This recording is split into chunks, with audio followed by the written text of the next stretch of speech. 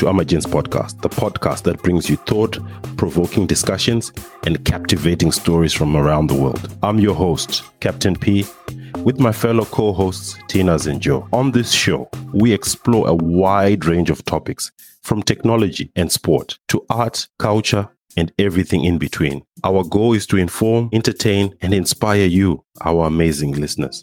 So whether you're driving, working out, or just relaxing at home, grab your favorite beverage, sit back, and let's dive into the captivating world of Amagentz podcast. Always make sure to subscribe and review the show on your favorite podcast platform. And don't forget to follow us on social media. On our Facebook page at Amagentz Podcast for the latest updates. Also on our YouTube channel at Amagentz Podcast. Thank you for joining us, and let's get started.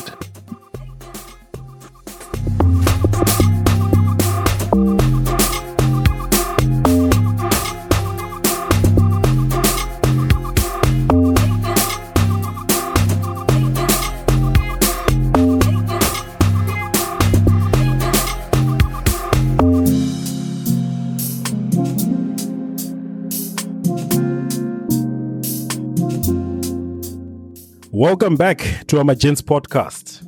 In this week's episode, we'll bring you updates to week 1 of the Premier League and the upcoming Zimbabwe general elections scheduled for 23 August 2023.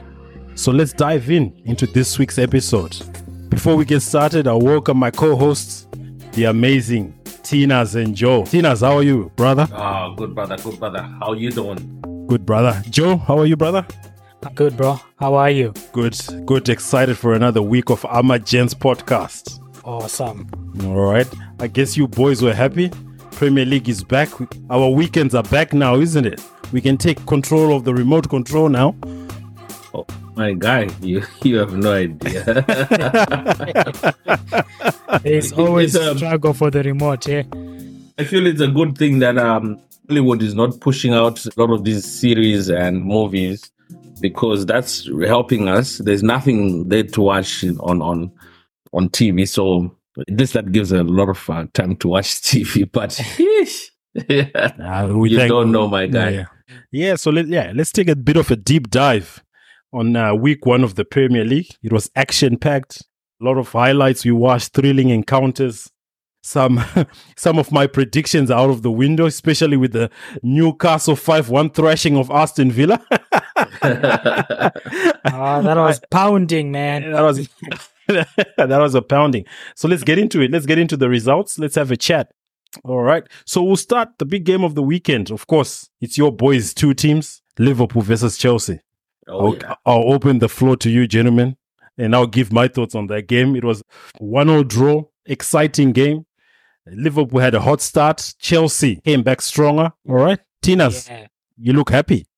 Actually, the guys played better than I thought they would, to be honest. And I think it was just a snippet of what's to come. They seem to be playing a very good passing game. They seem to have a solid midfield. I mean, obviously, there's still challenges in the attack in the front, converting those chances into goals. But I think we're trying to get there. And I think predictions could change slightly if everything goes well, but I'll hold on to my predictions, but maybe in the next few weeks I'll be able to say more. Yeah. Oh, yeah. Liverpool, I was quite proud with Liverpool, the way they played, and Salah was in good performance mode. He was shining. And Chelsea, man, I didn't expect Chelsea to pull through. But anyway, in the second half, they did very well. We gotta give them their props, eh? Yeah, looking at the possession stats, 65% possession to Chelsea. I wouldn't think that from a Chelsea team, looking at their recent history. Liverpool only having 35%. Can we say people now know Jurgen Klopp's tactics? Are they not effective anymore? Or the Liverpool players have just gotten a bit tired? Are we seeing the Jurgen Klopp Borussia Dortmund effect of where he burns out the players? I think one thing that stands out for me was the way they handled the Caicedo issue, where Klopp used to think that spending money in the Premier League is not really a big thing, and he was very reluctant on, trying to sign in those big players, so to speak. He had a full squad, so maybe he didn't need to, but I think that sort of thinking made him believe that, he doesn't need that. And I think that lapse in thinking also made him feel like he's still on top of things. But then I think the moment they lost this guy and they really needed this guy, and then they realized, you know what, maybe the way I've been working is not what I thought it is. And definitely it should sort of change the way he thinks about football in the English Premier League. I mean, we're looking at teams like Newcastle. Newcastle is bringing in big bucks, and they look at the results. So which guy are you talking about? Is it the loss of Sadio Mane? No. Moises Kai. What's Yeah, he's coming for 115 million pounds. Is Chelsea taking him up? I believe he told Liverpool last week that he doesn't want to go to England. He wants to go to Chelsea. Yes, it's official. Yeah, it's official now. Yeah. So there's a lot of excitement with that guy, and that's a kick in the gut for us, man. Yeah, definitely. But that Chelsea midfield three is gonna be it's a young midfield three. I said it in our group chat. You've got Enzo Fernandez. You've got Lavia, who's potentially might be signed from Southampton, and then you've got Moses Caicedo. Man, that's lots of young energy. You can put it on a comparable level, not at the same level as the Real Madrid with Camavinga, Jude Bellingham, but that's the midfield of the next generation. Those are top players. So you say those kids, they will be performing better than Gallagher? Yeah, Gallagher. If Chelsea completes the signing of Lavia, Gallagher won't be playing. Because remember, they were scared that he was almost let go. It's only that Pochettino, I think, just said, you know what, I think I see potential in this guy, keep him. But this is before Caicedo moves in. So after he moves in, you don't know. You could be he's on the bench. Yeah, you could finding he's playing less games, and who knows. All right. Other results. Man City, the champions, just continued where they left off. A resounding 3-0 victory. I think they didn't even break a sweat. Erling Haaland, he was quiet in pre-season. He just flicked a switch. 3-0. Burnley against Vincent Kompany, the Burnley former Man City player. Again, Pep Guardiola is just still proving he's the best coach in the world at the moment. Yeah, I'm starting to fall in love with Man City, man. It's it's one of those times where these guys are going to be pulling through to the top, and there's nothing you can do about it. But talking about Haaland for a second, I was watching a video, one of his videos on Instagram, and apparently he needs, for him to, obviously as a player, if you're his level, you're looking to become the best of what you can do. But then I was hearing that for him to be able to equal or to beat Ronaldo's scoring or total goals, he needs to reach a maximum of 43 goals a season. That's how many goals per match? Until he's 38, for him to be able to beat Ronaldo's. Yeah, but you see with Ronaldo, he had the advantage of a good international squad, which would go deep into tournaments. So that adds the goals tally. And as well with Cristiano, he played as well at Real Madrid. It was winning, most of going into deep runs in all the competitions. Champions League, Copa del Rey, the La Liga, constantly playing. Plus as well, we don't know about his training regimen and physique, Haaland, if he can have a long career till 38, because we know the training regimen of Cristiano Ronaldo. So again, those are all other factors in terms of health. But I think 43 goals a season. He 53 last season. 43 it's doable for Erling Haaland. But the question of consistency, because this is every season. He's only going to get better. For a good 13 years, bro. He's only going to get better. He's also going to get bigger.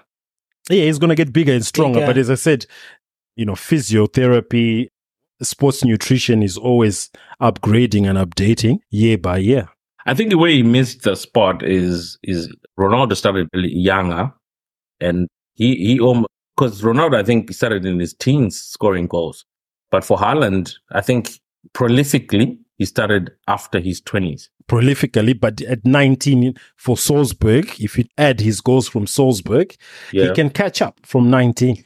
But to be fair, we can count the matches that they played and average the scores that they have scored, over their career. And you can tell this one is much better a player than the other one, because Ronaldo started at a younger age, so he's bound to have more scores than someone who started at a later age. Yeah, that's what I was preliminary to. Yeah. Well, let's see. Let's wait and see. We've got until the end of the season to at least have an insight as to whether he's going to match up, because obviously what he does this season also comes into question regarding this whole spectacle. We'll wait and see. All right. On our Newcastle watch, Eddie Howe watch, again, as I said, that was a beating, 5-1 against Aston Villa. And Aston Villa, we had put them as one of those top teams. With that performance, I don't think they can make the top half of the league. What do you think about Newcastle? They've got some good signings, good players. One of their big signings of the season, played very well. Sandro Tonali, Italian international from AC Milan. Yeah, but pretty much... Was his first match, eh? Yeah, first match. First goal. And a goal there. Yeah. Good performance. Look, when I look at the stats, they're pretty much, they're not very different.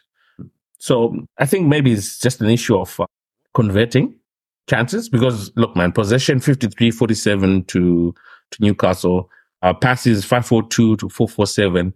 They're not very different passes. Pass accuracy, they're all at 85%. Fouls, Newcastle at 12. This one at 17. Like, when you look at the stats, these teams were playing almost at par, but it's the goal scoring. So are you saying that Aston Villa just had a bad day in the office? Perhaps they need to invest more on the front end of things, like, your strikers, people who can, it's almost the same issue that Chelsea has. You could have very strong defense, a very strong midfield, but if you don't have that wizard who's always looking for the goals like we had in Drogba back then you're not going to get anywhere. Yeah, but what about how didn't he play a significant role this match? That's where the team managers come in handy. Well, we have to see whether he lives up to, because remember what Captain P was saying last week. He was saying maybe we could find a Mourinho, coming in there. I don't see that happening. Is that a dig at me? Is that you're trying to have? No, brother. We were just holding at your word.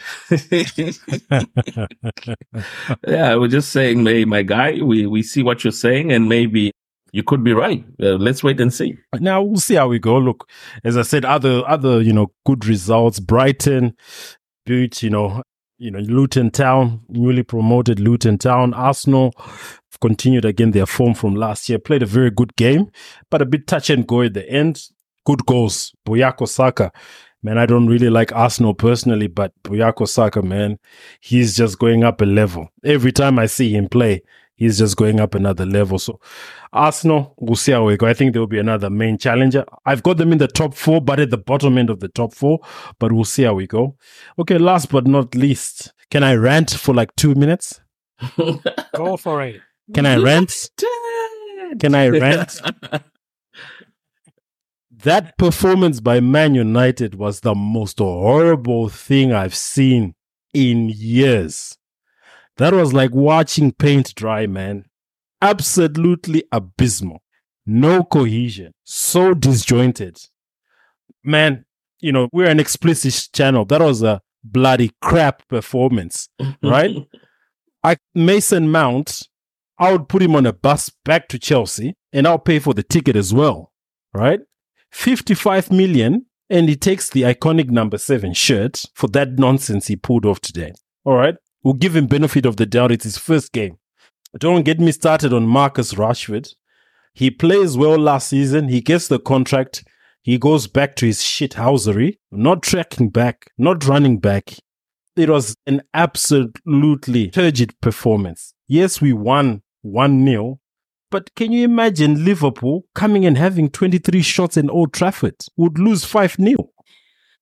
Imagine Man City having 23 shots. That'd be another 6-1. On that one, I'm gonna disagree on that one because Man U, if they do well in rearranging inside, they've got an excellent goalkeeper. That I give you. Onana, man, is gonna be a goalkeeper of the season. Okay, that's a bit of another hot take. Big prediction there. He's gonna be a goalkeeper. I had a very high regard for him, but that goal that he got scored, was it last week? That chipper, I think it's too much of a chip on his. So what was he doing way out there? Come on, that's not a chip. Look, he's a sweeper keeper. Alisson has had that. What's his name? The Man City goalkeeper has had that, right? No, but what are you doing up there? He's a sweeper keeper. We're playing a high line. If the ball comes through, he sweeps it up. We recycle possession. That's the modern goalkeeper. Edward Mendy. Well, that's the modern goal scoring advantage you have on people. Yeah, but Man City have been doing that. Liverpool has done that with Alisson, sweeper keeper role. But man, Wolves, if they had a good striker, I wouldn't be smiling on this episode of the podcast because that was an atrocious performance, man. Oh, yeah. These Wolves guys, tell me more about them. They just came from nowhere and caused chaos for Man U, eh? Nah, they've always been a bogey team. Looking at the last 10 years, 10 years, none of the games have been blowouts. Either Man U has won 1-0, 2-1, 1-0. We've lost a couple. So it's sort of our bogey team, like a Southampton, where the game is always hard, Yeah. But look, the disjointedness in the performance today, man. You're not happy. I almost threw the remote in the TV, man. That's typical of you guys, though. You Manchester United fans, you always expect the most from your team. No. It's not expecting the most. But look, Casemiro was left in an island, right? He was left in an island, right? Every time Wolves were getting the ball, it was 3-4 guys versus 2-3 defenders. I could see it. The whole stadium could see it, but the coach maintained that whole system. Maybe for him it was a first game of the season. Let's wait, let's see. Yeah. Let's see how the guys are playing, how they're gelling, because obviously you don't want to jump the gun and start moving people around before you have an idea of how well your team is playing. It's giving the guys who are not playing well, it's giving them a chance so that if they sit on the bench next match, you don't have an argument. Sit on the bench. Yeah, so that leads us to next week's, matches for the upcoming week 2. Man, week 1 is already finished. Imagine. So, it's finished, but coming back to Man U, okay, yeah. It's quite lousy that the whole match, after struggling, you get a goal from midfielder. Where were your strikers? Oh, defender, Joe. Defender, sorry. From a defender. Did you even watch the game or you're reading an article? No, Varane. I was watching it, man. And you say Varane is a midfielder, we'll mute you for saying that nonsense. he's a mid defender. Come on. So next week we've got another big game. I think we've Tottenham Man United. That's a big Saturday evening game. It'll be early hours for us here, down under. Another exciting game, London Derby, West Ham Chelsea. And then you've got Man City Newcastle. So now we'll see if Newcastle are really the the team to beat. They're facing the champion second game in. So yes, it's a good start to week 1. Good review, gentlemen. Let's continue to watch the games. So every week on Amagentz, we'll have our weekly review of the English Premier League. And also from next week, we'll start to have our weekly review of the Spanish La Liga. So watch this space. Football season is back. We're all excited. And then come towards the end of the year, Tina's is going to be smiling at this. We'll be talking about the NBA. We'll be watching it. We'll be on LeBron watch. Is this the last championship for LeBron? So watch this space. And before we head off, Neymar going to Saudi Arabia. What's your quick thoughts, gentlemen? Why not? For the money. I think though is this is his play. This is a player who's held the headlines for so long, and the fact that he hasn't had a lot of success. There was a lot of hype around his name, but I just feel like he hasn't had a lot of success in his game for the past 3 or so years. And I think going Saudi Arabia for him is just saying, you know what, I'm not going. I don't want to play that much good football anymore. I just want to get paid. Yeah, look, I think on one of week 1 and week 2 episodes, we spoke about the evolution of the Saudi Pro League. Yeah. And the pool. Now on Twitter, the Messi Cristiano Ronaldo battle is about who's pulling the best players to their league. And everyone, you see the memes, Cristiano has got Benzema, Mane, Neymar all coming to the Saudi league, and Messi is just by himself on his own little island. But as I said, look, the Saudi league have got money. And I said it's good for the football. I think people were a bit saying, oh, you've gotten over the hill players, but still bringing Neymar. He's still in the middle, towards his middle end of his prime. It's a good move. You've got Mane there, again, Ruben Neves. So good on the Saudi league. And yeah, wish them all the best up there. Let them enjoy the money. They've worked hard for it. Joe, what are your thoughts? Do you think he's going to perform very well after, the surgery that he had earlier this year? That's the question. We'll see how we go. But as I said, Saudi league it's not at a high level, of course, as European leagues, as we know, it's still developing. So it's more like retirement for him now. Yeah, it's more of retirement, in my perspective. It's a lot like retirement. This is exactly what I was trying to say. That is, look, he's just said to himself, you know what? I don't want to play, that hard running games anymore or whatever I'm just taking it easy. Yeah. Because you know what? I was looking at the way Ronaldo plays there. He's playing like a king. He's the ball comes to him when he wants it, and when he doesn't get it, his arms are in the. He's showing everybody he's shocked. The ball didn't come to me. What's going on? Now I was watching a video clip last week. The guy chose to shoot for goal, and he didn't pass the ball to him, and he was like, "What is going on here?" Like that's how they want to be treated there. But that's not football. That's almost like Sunday football in the UK or boozers in Africa. Like what are we doing here? We're playing boozers or what? Like we don't have one central player. We want, to have challenging football, something to look forward to. So I don't know. I just feel like that Saudi league right now as it is, yes, they're using the money, but are they going to really improve the quality of the game? I don't know, because most of those players who are playing in that league are nobodies. Yeah, you can say nobodies, but as I said, gives an opportunity. Okay, maybe nobodies is not the right term to use, but they're still low-level players. Yeah, that haven't played on a very competitive stage. But the league always improves because other players from other leagues, like your Moses Caicedo, because a Saudi league wasn't there a few years back. It wasn't as prominent. It was there, but not as prominent. But now a player like Moses Caicedo, maybe he doesn't want to go to Europe. He might want to go to Saudi League. He might want to play with Neymar for a couple of years and then go to Europe, for example. How many years do you think it's gonna take for them to have a competitive league that rivals, I don't want to say the English Premier League, but that rivals any other league, first rate? Tennis with money, it doesn't take too long because it's about buying, good players and good management. That's it. Yeah, but how long do you think? Because these are just 4 clubs so far that are spending money. Yeah, it will take time. As I said, my prediction is within the next 5 to 7 years, if the continual development of grassroots, because they have to have a grassroots development, where these clubs now go and scout. The scouting networks have to improve. It's not about paying the marquee players.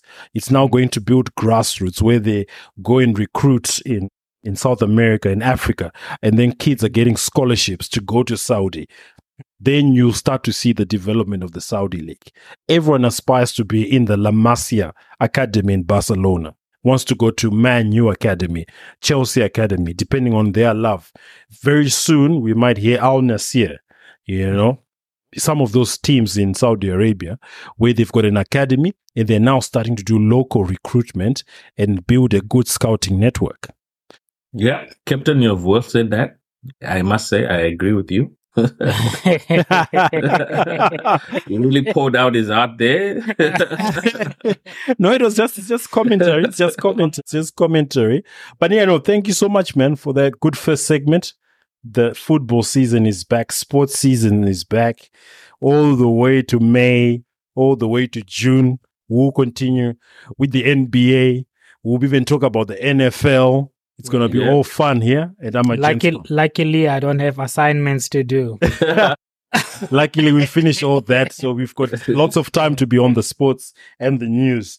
So as we change a bit of pace, first of all, we want to say condolences to the family of the short candidate for Ecuador, who was in the Ecuador presidential race, Fernando Villavicencio.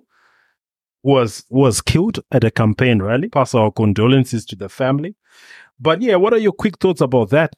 You know, in this era, 21st century modern world, are we still killing candidates because we don't like their policies?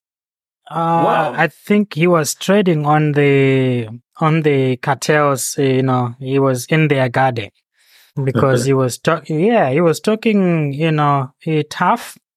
Where he knows that the government is completely overrun by the cartel. And if you look at, some of the articles like on Yahoo News, they were talking about that the whole thing was orchestrated. The former, president of Ecuador was saying that, the whole thing was orchestrated by the security forces. Because what happened was his bodyguard, one of or two of his bodyguards were in on it, because how could they let him into a car that is not bulletproof? And then 2 minutes later, a car with bulletproof arrives, his usual car with bulletproof. And when he went into that car with no bulletproof, the driver was not in there. He was the only one in there. So it's a setup. It was clearly a setup from the. That was the first comment I made. You know, like you remember the message you sent to us saying, "Where is this bulletproof?" Like I think it was a pickup truck. Yeah. And as soon as the bullet started ringing, the bodyguard started running away. The one who was holding him into the car, as soon as the bullet started ringing, he literally ducked and started running. Yeah, so it's what is your job as a bodyguard if you're going to run away as soon as you hear bullets ringing? Like, it was I don't know. Yeah, so we'll read the statement from the BBC. So it says Fernando Villavicencio had received threats from a gang calling itself Los Chorneros last month, and had been given a security detail. He had been given a security detail by the government, right? And now later details are emerging that there may be some foul play from the security detail. Following his murder, a video appeared on social media. Heavily armed men claimed responsibility of the murder, and they belong to Los Lobos, the wolves, who are the rivals of Los Chorneros. So again, as Joe had alluded, it was an issue of some of his rhetoric against the cartel. But hey, man, it's pretty scary that these things are still happening in the world. Thought we had modernized and moved on from that. And hey, again, condolences to his family. Yeah, and adding on to that, the funny thing, one of the perpetrators was killed in custody. Were they caught? One of the shooter was caught on site, on scene. I mean, yeah. Okay. Yeah, and 6 more people were arrested, for this. But of course, the mastermind is in prison, right? Has been transferred to maximum prison. But the guy, one of the guys who were the shooters, or who was the shooter, they're trying to tie in loose ends. Yeah, of course. Of course, because it'll link back to the government officials. Exactly. Quote unquote. Quote unquote government officials. That's not my statement or my thinking. The former president is the one who is all over saying that, alluding to that. And he's sitting pretty in Mexico City there. Wow, that's crazy. But, I just think if you're going to be in opposition, especially in the third world countries, Africa, South America, man, you're going to do it. Make sure you are well protected. Make sure you have the right people around you. Because as we have seen in a lot of these countries, it's always the people that are close to you that are going to kill you. Like we even go back to Africa, Kabila in DRC, the father of the former president, he was also a president at that point. His bodyguard killed him. Somebody he walked with every day. It's about your security detail, the people who you trust. Yeah, so that's what happens. Fantastic. All right, gentlemen, let's turn our attention to Zimbabwe. All right, the country is preparing for a significant event in August, this month of August, next week, the 23rd, the general elections, and the political landscape of Zimbabwe is poised as the major parties gear up in this nation history election. Why I call it a historic election? It's 40 years after 1980, and those who voted in 1980, prior to some of us being born, are now in their twilight of their years. Those who were 30 are now 70s. Those who were in their 20s are now in their 60s. So for the younger generation who are there in their 20s and 30s, this is a type of 1980 election to set the country on a different path, new ideas, fresh agenda, and new opportunity. What we'll never do, we'll never trivialize what the ruling party has done, giving us our freedom through the liberation struggle. That can never be trivialized, and that will be forever appreciated for many years and many generations to come. Whether we have new leadership or we have the same existing leadership, that will always be appreciated. But however, the country after 43 years may be, and the question is, as one of our listeners said, is it time for Zimbabwe to have a third republic? Tina's Joe, the floor is open to you. I think it could be time, but I don't think they're well prepared. Look, man, talking about everything that has happened in Zimbabwe, it's just been a sad journey where I won't even get into what Mugabe had in store for us, but want to look at 2017 going forward. A lot of hope, a lot of maybe not realization, but maybe a lot of thinking, for lack of a better term, that things are going to change to the better. For me, when Mnangagwa came into power, I think a lot of it, because he's been somebody who's been in politics since the beginning of Zimbabwean politics, since the beginning. For me, it was a matter of legacy more than anything. So whatever he was going to do should reflect what he has gone through in the past and what he wants to leave behind when he leaves. So I thought, because of his history, what he would want to leave behind is a better Zimbabwe for everybody. But the last few years have just proven that, you know what? People don't change that much. Who he was in ZANU-PF before and who he is now is pretty much the same. They are doing a lot of changes in the country, but those changes, we can't really call them advancements. Those are just things that are helping the country, stand on its feet. Can I just step in on that point? Those are basic essentials. We can't clap our hands because ambulances have been delivered at the hospital.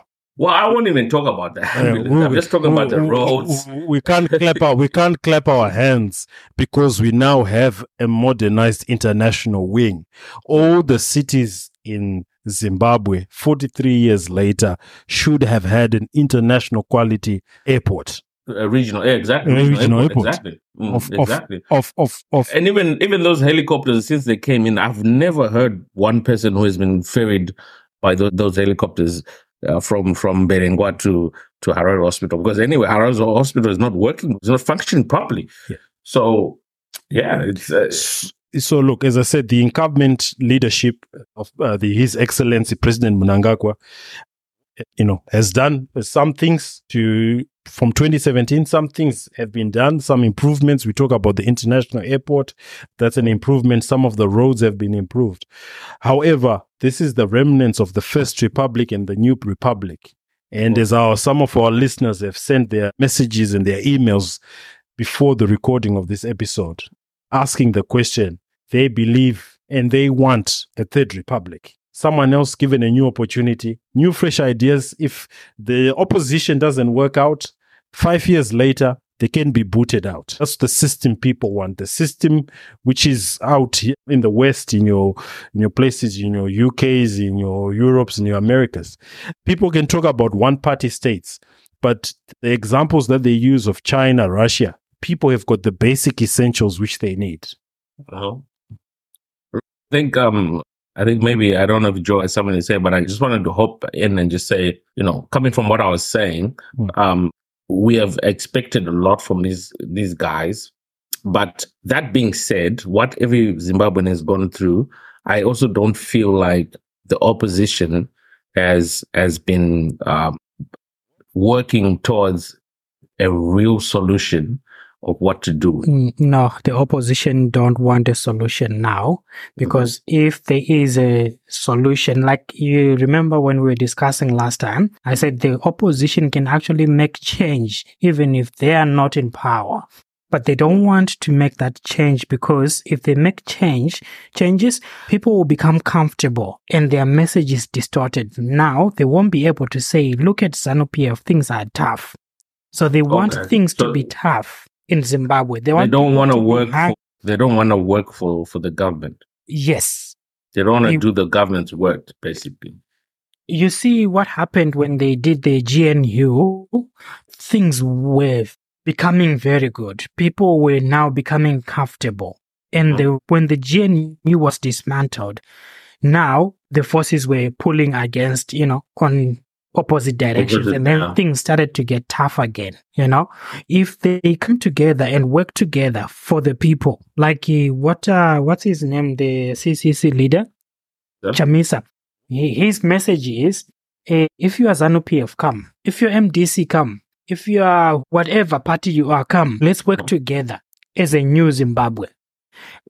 That spirit has to continue, even if ZANU wins. Even if Uniting Zimbabwe wins, even if Ndonga wins, we need that spirit. So what we need in Zimbabwe is education for our people. Not education as in mathematics, English. Political education. People, they need to understand the political atmosphere, the political arena. So people, they don't fight over their leaders. Like I've been scrolling through the social media. You see one guy, a ZANU-PF guy, was being beaten. They were pounding on this ZANU-PF guy, and that's MDC mob pounding on him. And then I was scrolling on the media. I saw this article saying an MDC member was killed. MDC or CCC? CCC. No, CCC. I don't know the difference. Help me, guys. These guys, they are confused. Yes, it's MDC, CCC, MDCT, MDC. What was the other one? No. Because look, when we talk of the MDCs, look, anytime we talk of MDC, I think of just a party that was infiltrated by ZANU-PF, and they were left to be breadcrumbs in a church somewhere. Yeah. So I was saying that the CCC member was killed in Harare by in Glenora by the thugs. Who knows? By apparent, as I said, we cannot specify or authenticate. It's alleged ruling party supporters, and the other attack was by the alleged opposition party members. So we cannot authenticate that until that is clarified by the courts. Go ahead, Joe, with your point. So unless we stop fighting each other and work together as a people, because these nincompoops, whoever they are from, what opposition, whatever party they are from, for time immemorial, we are not seeing any improvement. We are still suffering. And like I said, you don't need to be in power to bring change. So we are all to blame for the current situation. Okay. And my point as we continue in the opposition and the leader of the opposition, there's a news article from the News Hawks, right? From Friday, the 11th of August, which says Triple C has no voters roll with 10 days to go for the elections, right? Mm-hmm. They don't even have a copy of the voters roll. Yeah, because I think the voters roll is like being charged like 250K or something like that. For you to have it, you have to have, don't quote me on this, but I think I saw it somewhere on social media. Again, I can't verify this because I have no means of verifying this, but I think when I read something on Twitter, it was saying you have to pay for the voters roll. And I think it was like $250,000. So are we saying that the opposition doesn't have $250,000 to get the voters roll? They don't. Look at the fleet that Chamisa moves around in. There's no uniformity in that fleet. It shows me that those are cars coming from well-wishers. He has one Toyota vehicle pickup truck. He has a Prado. He has a this. He has a that. There's no uniformity in what he's doing. I'm not saying he has to have similar vehicles for him to move, but the motorcade that he moves with is just a telltale sign that he's getting things from well-wishers. There's no... So at that level... They don't get funded by the government? They're supposed to be, but I don't know if they are. Yeah, because I think last I heard was, I think Monzora got some funds, but he got the funds because he was in quote unquote the main opposition. So I'm not well versed, but again, there are a lot of facts here to be checked. But from what I heard last time, that's what was being said. Mm-hmm. Yeah, no, definitely. As I said, we look into it. Opinion. We've got listener mail. Fortunate enough that people contact us on our various platforms, sending these messages and asking the question. The question to all our listeners: is Zimbabwe due for a third republic? 43 years. What new ideas can come out of the same crew and team which has been there for 43 years? They might try and spin and say Second Republic, but 2/3 were from the First Republic, were in the Second Republic. And they've added a couple of people here and there, affiliates of theirs. What changes? What vision? Looking at the ruling party social media pages, there's no vision, there's no manifesto, there's no, this is what we're going to do for you for the next 5 years. It's all talking about His Excellency going to speak at ZCCC church rally. He's going to speak about this at some rally. It's nothing to build about the future of the country. That's why people are now saying that let's have a go with the Third Republic. If the Third Republic doesn't work, we'll find another option. You know, we use the words of His Excellency from 2017. The voice of the people is the voice of God. If the people vote for a Third Republic, is the ruling party going to say the voice of God has spoken? Well, I think we all know that that's not going to happen. Yeah. Look, I'm just basing it from past elections where, you know, there's just been a fierce competition from MDC at some point, from CCC, the last presidential election. There's always going to be some sort of contention regarding the full results of the election, because, you know, there's always going to be some misdemeanors being pointed out, especially towards ZANU-PF to have, perpetrated and things like that. So I don't know, but I just wanted to read here. It's a quote. It's from a website called All Africa. And it was just touching on the by-elections that happened last year in 2022 regarding the elections. I think they were parliamentary. Were they parliamentary? Yeah. Some were parliamentary, some were council. Yeah. And so apparently in Zimbabwe, disbursement of money to political parties is thereby notified in sections 3(2) in brackets of Political Parties Finance Act 211, that the total amount of money payable to political parties in respect to the years beginning 1st January 2022 and ending 31st December 2022 is $500 million. So they did not specify whether this was, I think this was Zim dollars. It's not US dollars. So this is the amount of money that was shared last year. And of that money that was shared, ZANU-PF received 350,000 and change, and which is like 70.3% of that money, while MDC pockets 149, almost 150, which is the remainder. I think that's about 29.7%. There's no CCC here spoken about. CCC had already launched. They were not fully launched, but they had already had a launch already. They were not included in this. So this is just, speaking about what I was saying, that the money is there to be distributed, but I don't think everybody gets a good share of what should be coming their way. Because I think the government should even be buying those guys' vehicles. They need to go around. That should be part of the constitution. They should have the basic things they need to be able to compete. But we are talking about the historic records of the current government and the previous government. Yeah. Do you think allocation of resources would be made for the opposition to have vehicles to go and do rallies? Look, when I say allocation of vehicles, I'm not talking about the whole party. I'm not saying let the whole CCC have vehicles, because no, that doesn't work.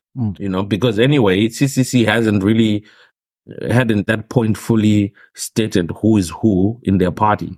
So what we're just saying is, as an organization, give us a share, whatever it is. If you give us 5 vehicles, okay, we'll use the 5 vehicles the way we want to use them. Yeah. If you give us 3, we'll use them the way we want to use them. But what you're saying is, we are willing to invest not invest really. We are willing to help you as the opposition to be able to do whatever it is that you're doing. Because remember, opposition in politics is not really an opposition in the case of boxing, where I want to beat you up. It's a voice of reason. It's saying, listen, my guy, okay, you think you have other things that you have to say to us? Okay, let's give you the opportunity to say, to point us out. Any leader who is a right leader will take some sort of negative feedback. And I think as a strong leader, you need that negative feedback. You can't always be in the right, because there are people who see things differently from you. And back in the day, one of the guys I used to talk to a lot about mentorship issues he showed me a very good example. He told me, listen, young lad, do you know that banks, at that point, banks can actually take an engineer who has nothing to do with banking and bring him in. It's not about you being the best banker, but it's about how you think and you applying yourself in the current environment and showing us something different that we can do that we might, as bankers, not have looked at. So in this case, we're talking about politics. If an opposition, somebody, say, for lack of better people, say Tendai Biti, has a different way of looking at things than your finance minister or whoever, listen to Tendai Biti. And if what he says makes sense, then apply it. It doesn't matter whether Tendai Biti is for CCC, MDC, or what have you. If, what's that girl? There's this girl, I always forget her name, the very young girl who was in prison at some point, Namatai or something like that. If she has a point in what she's saying, listen to her and give her a stage and say, listen, young girl, come here, speak what you're speaking. How does what you are saying line up to what we are doing? Are you speaking sense? What we're doing, is it speaking sense? No, what we're doing is not making sense. What you're saying, it makes sense. Let's apply. That's when you begin to see transition and hopefully the workings of a better government, because now we're speaking inclusion. Yes. But as it is right now, there's nothing like that can be ever done, because you deemed as though you want to come in and take over what we can do, but what we are doing. Yeah, ego. Yes. Yeah, it's not going to happen until people are educated, because people, they don't know. Look, we can talk about people being educated, but as I said at the start of this Zimbabwean segment, it is our 1980 again, all over, where people need to make a decision, because another 5 years of the current circumstances are not good for the people. Hang on. So when you say decision, are you talking about changing the current regime? Or with deciding with some of the sentiments which have come from our listeners, I think the opportunity of a third republic is fair for everyone. new blood, new energy. Mm-hmm. And then the only thing which we can say is to say to the ruling party and all its leaders, thank you so much. Enjoy the time. You gave us our freedom. You liberated us. Just stand aside. Okay. What about getting a united front?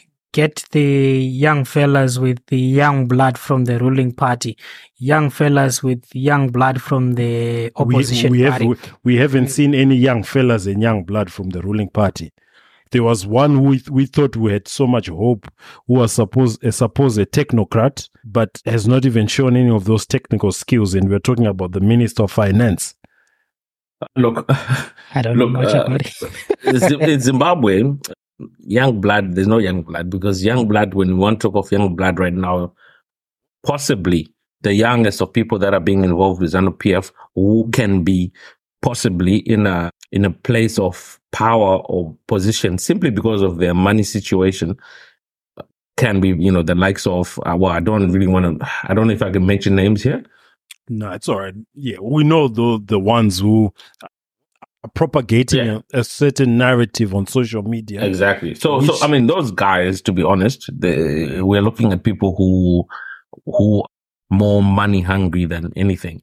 So there's no way that somebody who's already money hungry right now, who's using the system to benefit and make money, is going to come in and start calling for change.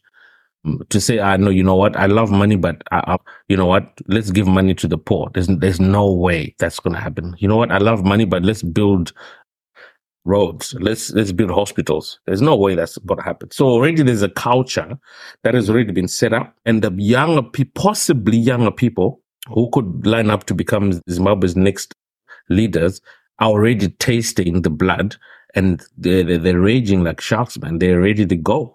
As soon as they get that opportunity, they're gone. Yeah, because look, as I said from the earlier point, which one of our listeners said, is saying, information minister or information secretary tweeting about ambulances and Dettol kits. It doesn't make sense in any society. Those are basic, essential needs. Families in Zimbabwe, we can talk about previous facilities. We were born post 1980 and we saw in the 90s. There are certain things where basic essentials, whether you were middle class, you could go and enjoy in Harare. But in a recent trip to Harare, within the last 12 months, those places are full of grass above your head height. And I'm a tall person, right? Some things are so displaced, so in shambles, so in tatters. The Second Republic was given an opportunity. They were given a clean slate. The Second Republic has not done what it's promised. Let's give another option to another person. Some will argue that you haven't given us enough time. What do you think? 6 years. Yeah. 6 years. 6 years. In other countries, those are two terms. Other countries are 2-3 year terms. In 3 years, you can do so much development. In 6 years, they argue we got roads. We got the Bay Bridge Harare highway almost completed. That's a 2-lane. The airport. Okay. Their country, which they look east about, have got high-speed trains now, right? Yeah, they have plans to do it. Which plans? If I play devil's advocate here. No, you can play devil advocate. The current original NRZ line is not working. How can you now have plans to have a high-speed rail when the old coal train is not running and it's not functional? Well, they want a new network. That's what they're talking about. They want spaghetti highways, like what Chamisa said. They have the Mbudzi interchange. Gentlemen, that's under construction right now. Respectfully to the leader of the ruling party, His Excellency, and all his team. They are now in their twilight of their years. They are no longer visionaries. They were visionaries in the 70s and 80s. Now it's time for a new vision, new energy to come through. Again, that's the sentiment of most of our listeners, and reading some of the mail and some of the concerns and some of the cries, you can start to lean in that direction from my own personal perspective. Guys, can I just ask something though? We have a lot of people in Zimbabwe who are in the diaspora, and, I'm just trying to think here. If we are to weigh heavily on population itself and ask what the population has done itself. Like, do we really think that people have managed to reach out? Well, not reach out. If they really managed to extend themselves and really speak about what they really want for the country, is there like an all-out voice that has come out and said, "Listen, guys, we want change"? Look, as I said, I always refer back to the listener mail. The listener mail, there's fear of reprisal. Hence why they've come to us anonymously to say, hey, can you talk about this? So there's that fear of reprisal. Yes, some people have spoken out and they are voicing their opinion. But as Joe alluded at the beginning, some of the social media posts where two of the leading contending parties, there's apparent rumors of violence against other members and other supporters of those individual parties. So how does a country move forward? We all know every country has got tense elections, high intensity elections. But if it is a republic allows people to express their voices. We need to have a safe space for dialogue. Yeah. Because you see that young fella, the artist, what's his name? The Holy Ten. He came out, supporting the ruling party, and people are blasting him left, right, center. Where is the dialogue? Yeah, there's no dialogue. People should be able to debate points. Like we've got another social media socialite or social media sensation, who are saying, they support the ruling party, but they are doing that when they are walking in Paris, where things are functioning on a big roundabout in Paris, where there are lights and everything. So it doesn't really make sense, right? The diaspora is not allowed to vote.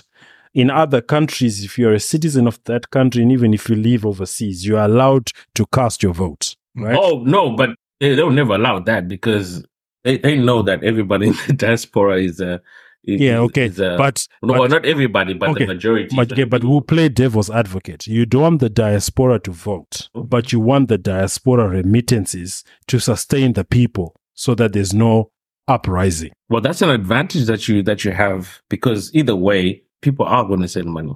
If we say the diaspora doesn't send money to Zimbabwe right now, if we close that country up for any sort of funds that are coming in to Zimbabwe, there are going to be a lot of issues.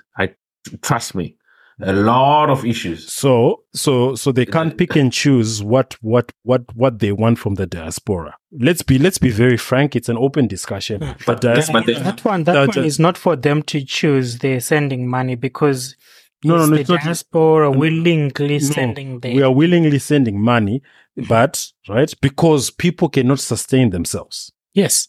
Right. But we are not allowed. The diaspora is not allowed to vote. There are some people who are passionate ruling party supporters. Some are passionate opposition supporters. Let them have their voice. Advocate for that. If you don't advocate for that, it will never happen. Because, like I said, the fault it goes either way to the people and the people in authority.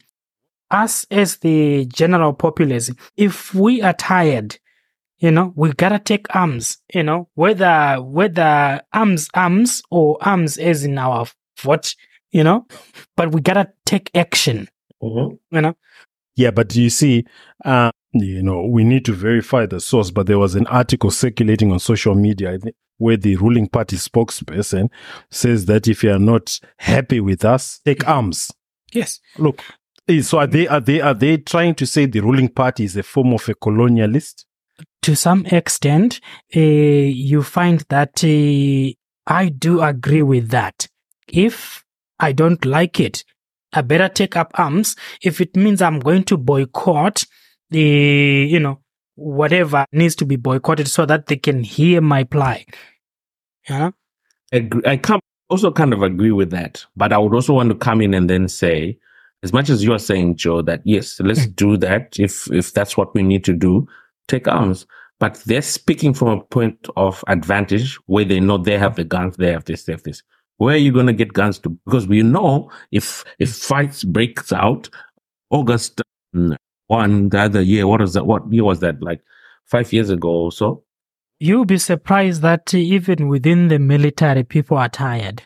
Even the general, what's his name, Sibanda, some of the sentiments that he is pushing out there are no longer as strongly inclined to the usual that we know, that it's towards the ruling party per se.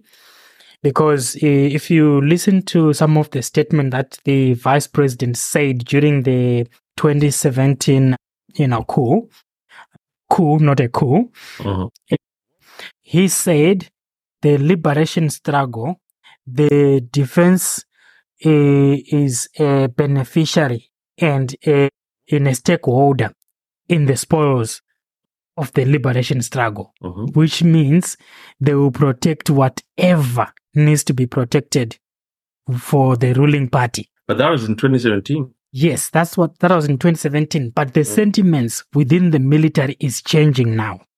Do we have any quote or? So if you go through, what's his name, Hopo Chingono, some of the posts that he's been putting in, let me see if I can find. Do you have Hopo Chingono's Twitter page open, Leslie? Yeah. Let's see so there. That's today is Defense Force Day in Zimbabwe.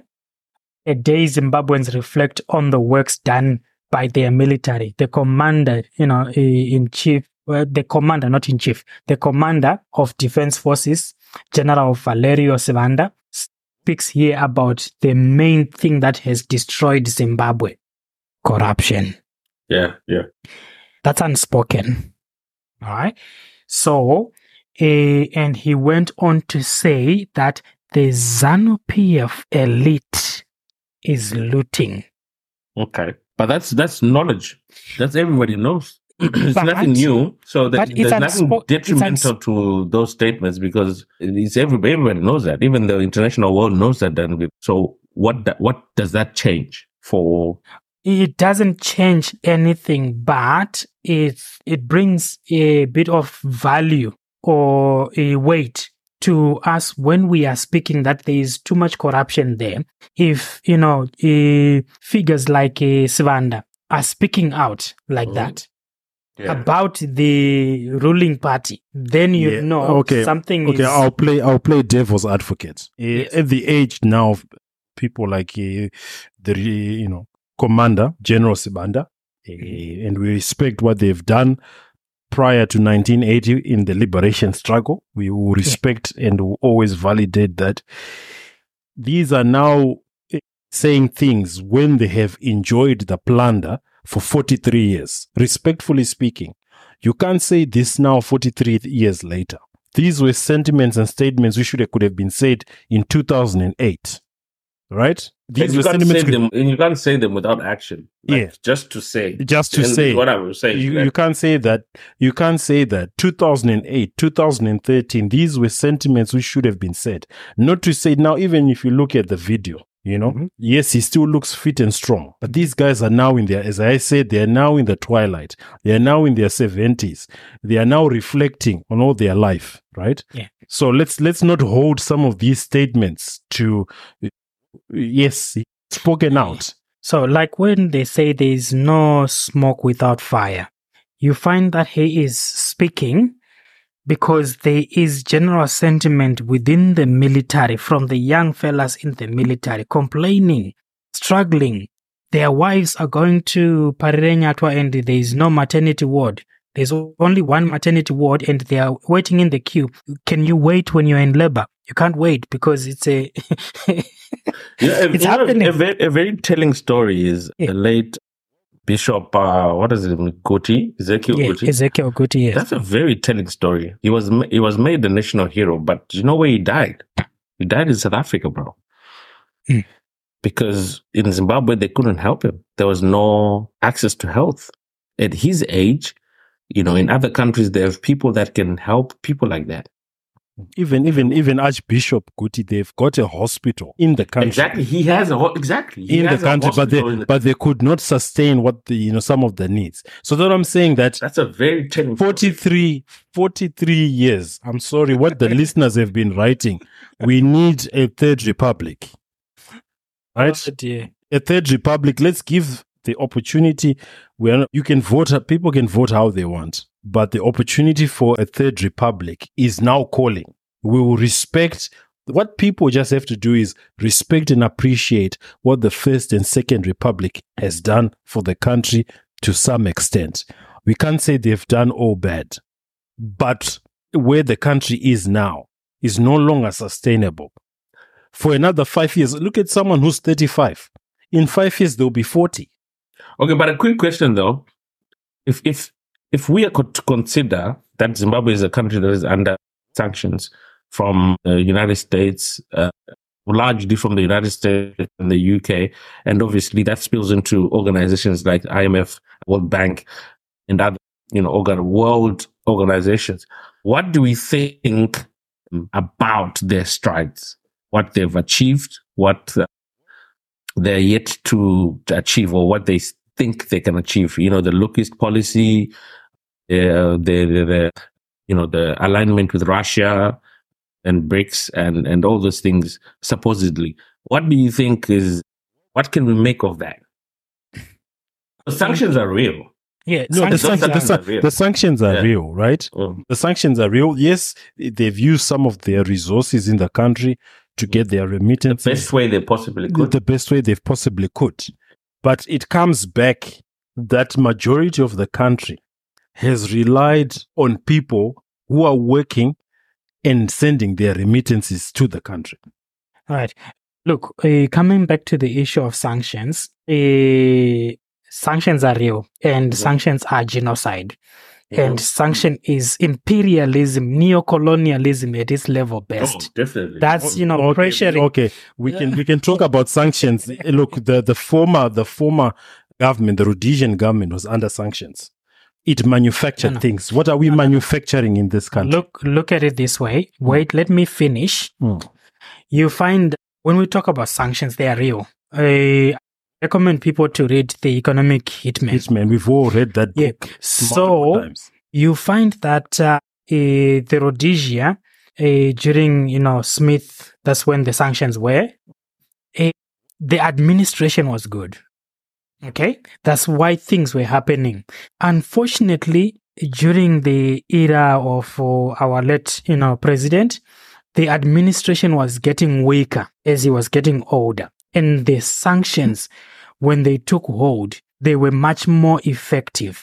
And when they were effective within the ruling party and people who were in power and everyone else at large, corruption was one of the elements that actually acted as kerosene on top of what the sanctions were intended to do, to cause further harm, because the policies and the ideas were good. The land reform ideas were good, but the diesel was given to people.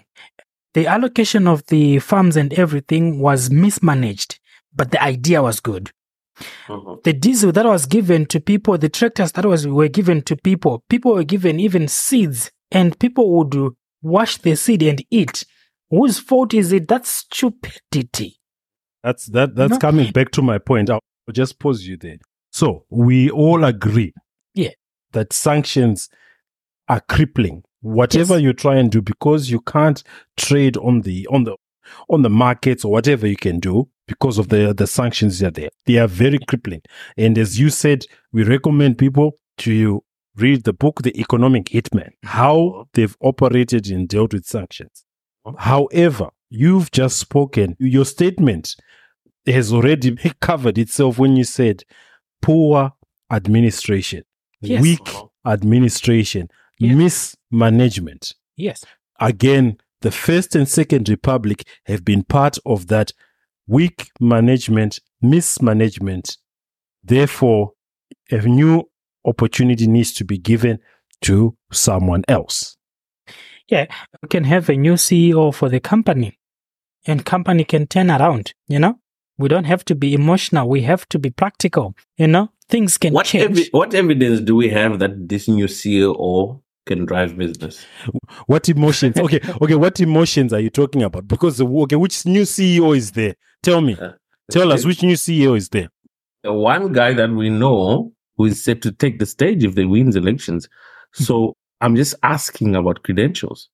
Now, when I say what has he proven to say? This guy is a good leader.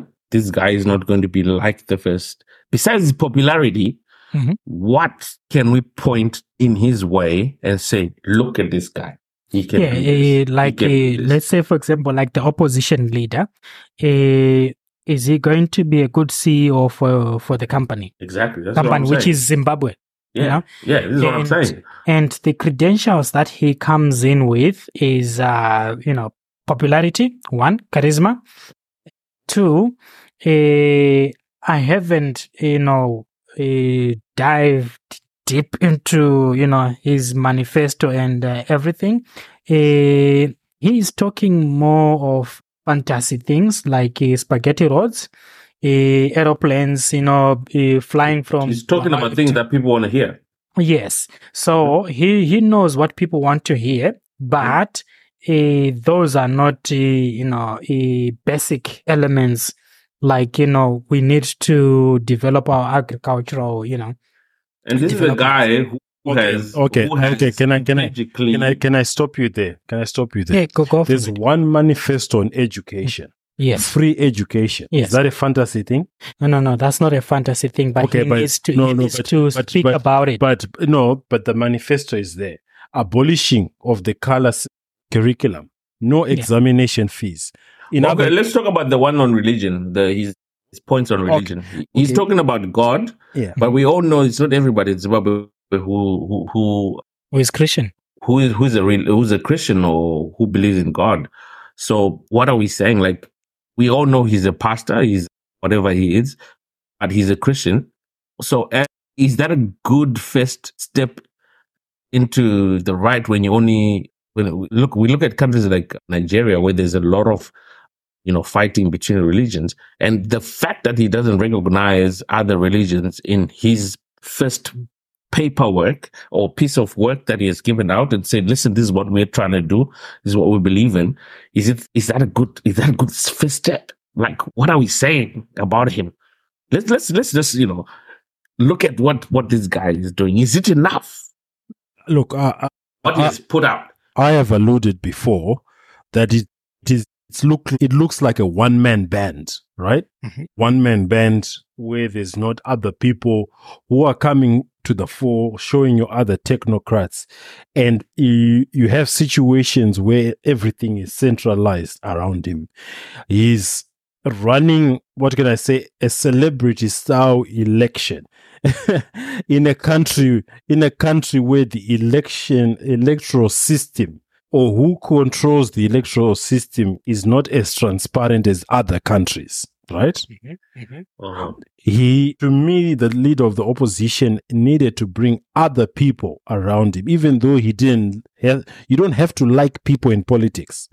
You have to get an outcome in politics. Yes. So all those people who he or she feels that they backstabbed each other, they did this, bring them into the tent.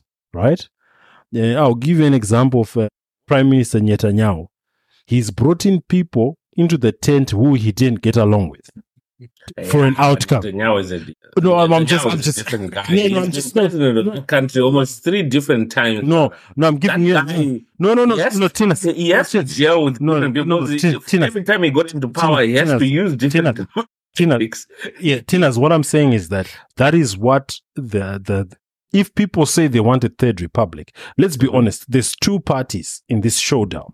The ruling party and the opposition, which is Triple C, led by opposition leader Chamisa, right? Those are the 2 parties. If you want to be in opposition, you bring in a tent.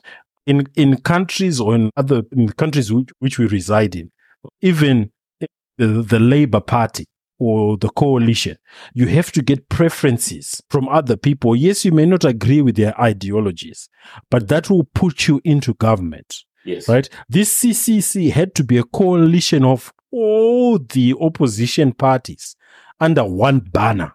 Yes. You bring the user party, you bring this party, you bring this party. So the failure, because we witnessed a lot of mushrooming of parties. Yeah. So the failure of him actually, bringing together those parties, guys, what are you doing? Come here, let's work together. What do you want? Want this? Want this? Okay, let's work together. Let's work together. So it goes back to what I was saying.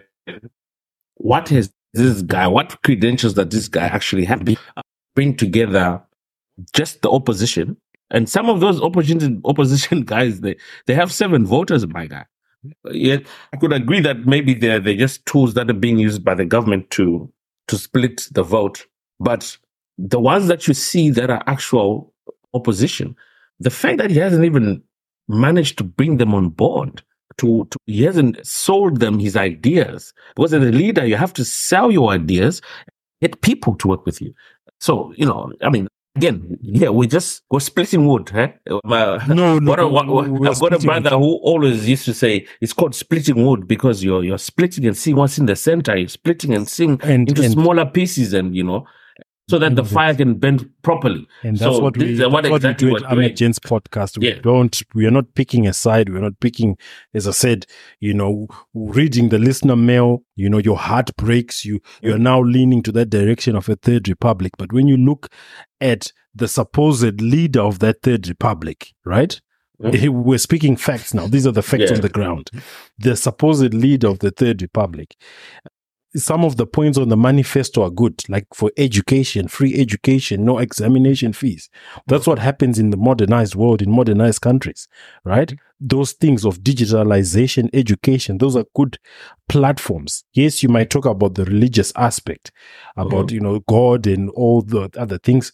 Those are other things which, if you were a broad church, right? A broad church with other parties, right? And you have become the leader, then you can massage your message to fit the broad church, because there's obviously different people from different spectrums of the political aisle. So my sentiment is that's where it's lacked, that we've had too many sprouting oppositions where they could have come as one versus one, right? And then it's the ultimate showdown. Mm-hmm. As our title of this segment, the ultimate showdown between His Excellency President Mnangagwa and the leader of the opposition of Triple C, Nelson Chamisa. Yeah. But now you've got these little interferences of these sub-votes and little votes just being thrown, spoiler votes, which mess up everything. It's just like in the UK election system, you have all these smaller parties who end up preferencing the Labour Party, but the Labour Party doesn't have the popular vote. You know what I mean?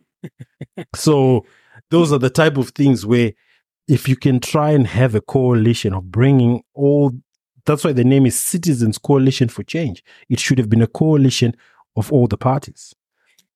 Yeah, I do agree with you, because we need to bring everyone to the party so that there is, genuine development in our country. It is the cry that we have to have, a proper development. Yeah, fantastic. So that leads us to the end of our show. Next week, that's when the elections are happening. The votes will be there. We'll come with updates of this next election as the time comes, and we see how we go. Tinas, your last thoughts as we are wrapping up? Just touching on that election issue. I just think there's a lot of work that needs to be done. Rightfully so, a lot of people are suffering in Zimbabwe, but I think for us to have a proper answer to it, we also need to put some work into how we express ourselves and how we want to be able to change what is the current situation right now. So in regards to this, the opposition party has got to be really think about, the other time we're talking about think tanks, people who can look at things from an overall point of view, direction, and say, listen, okay, this is where you're going. You need to be going this way. And I feel a lot like the opposition party in general in Zimbabwe does not have the right people looking out for itself. And yeah, I think with that direction, they can get places because it determines what you say, how you're going to say it, what you do, how you're going to do it. It determines how you're going to even talk to people.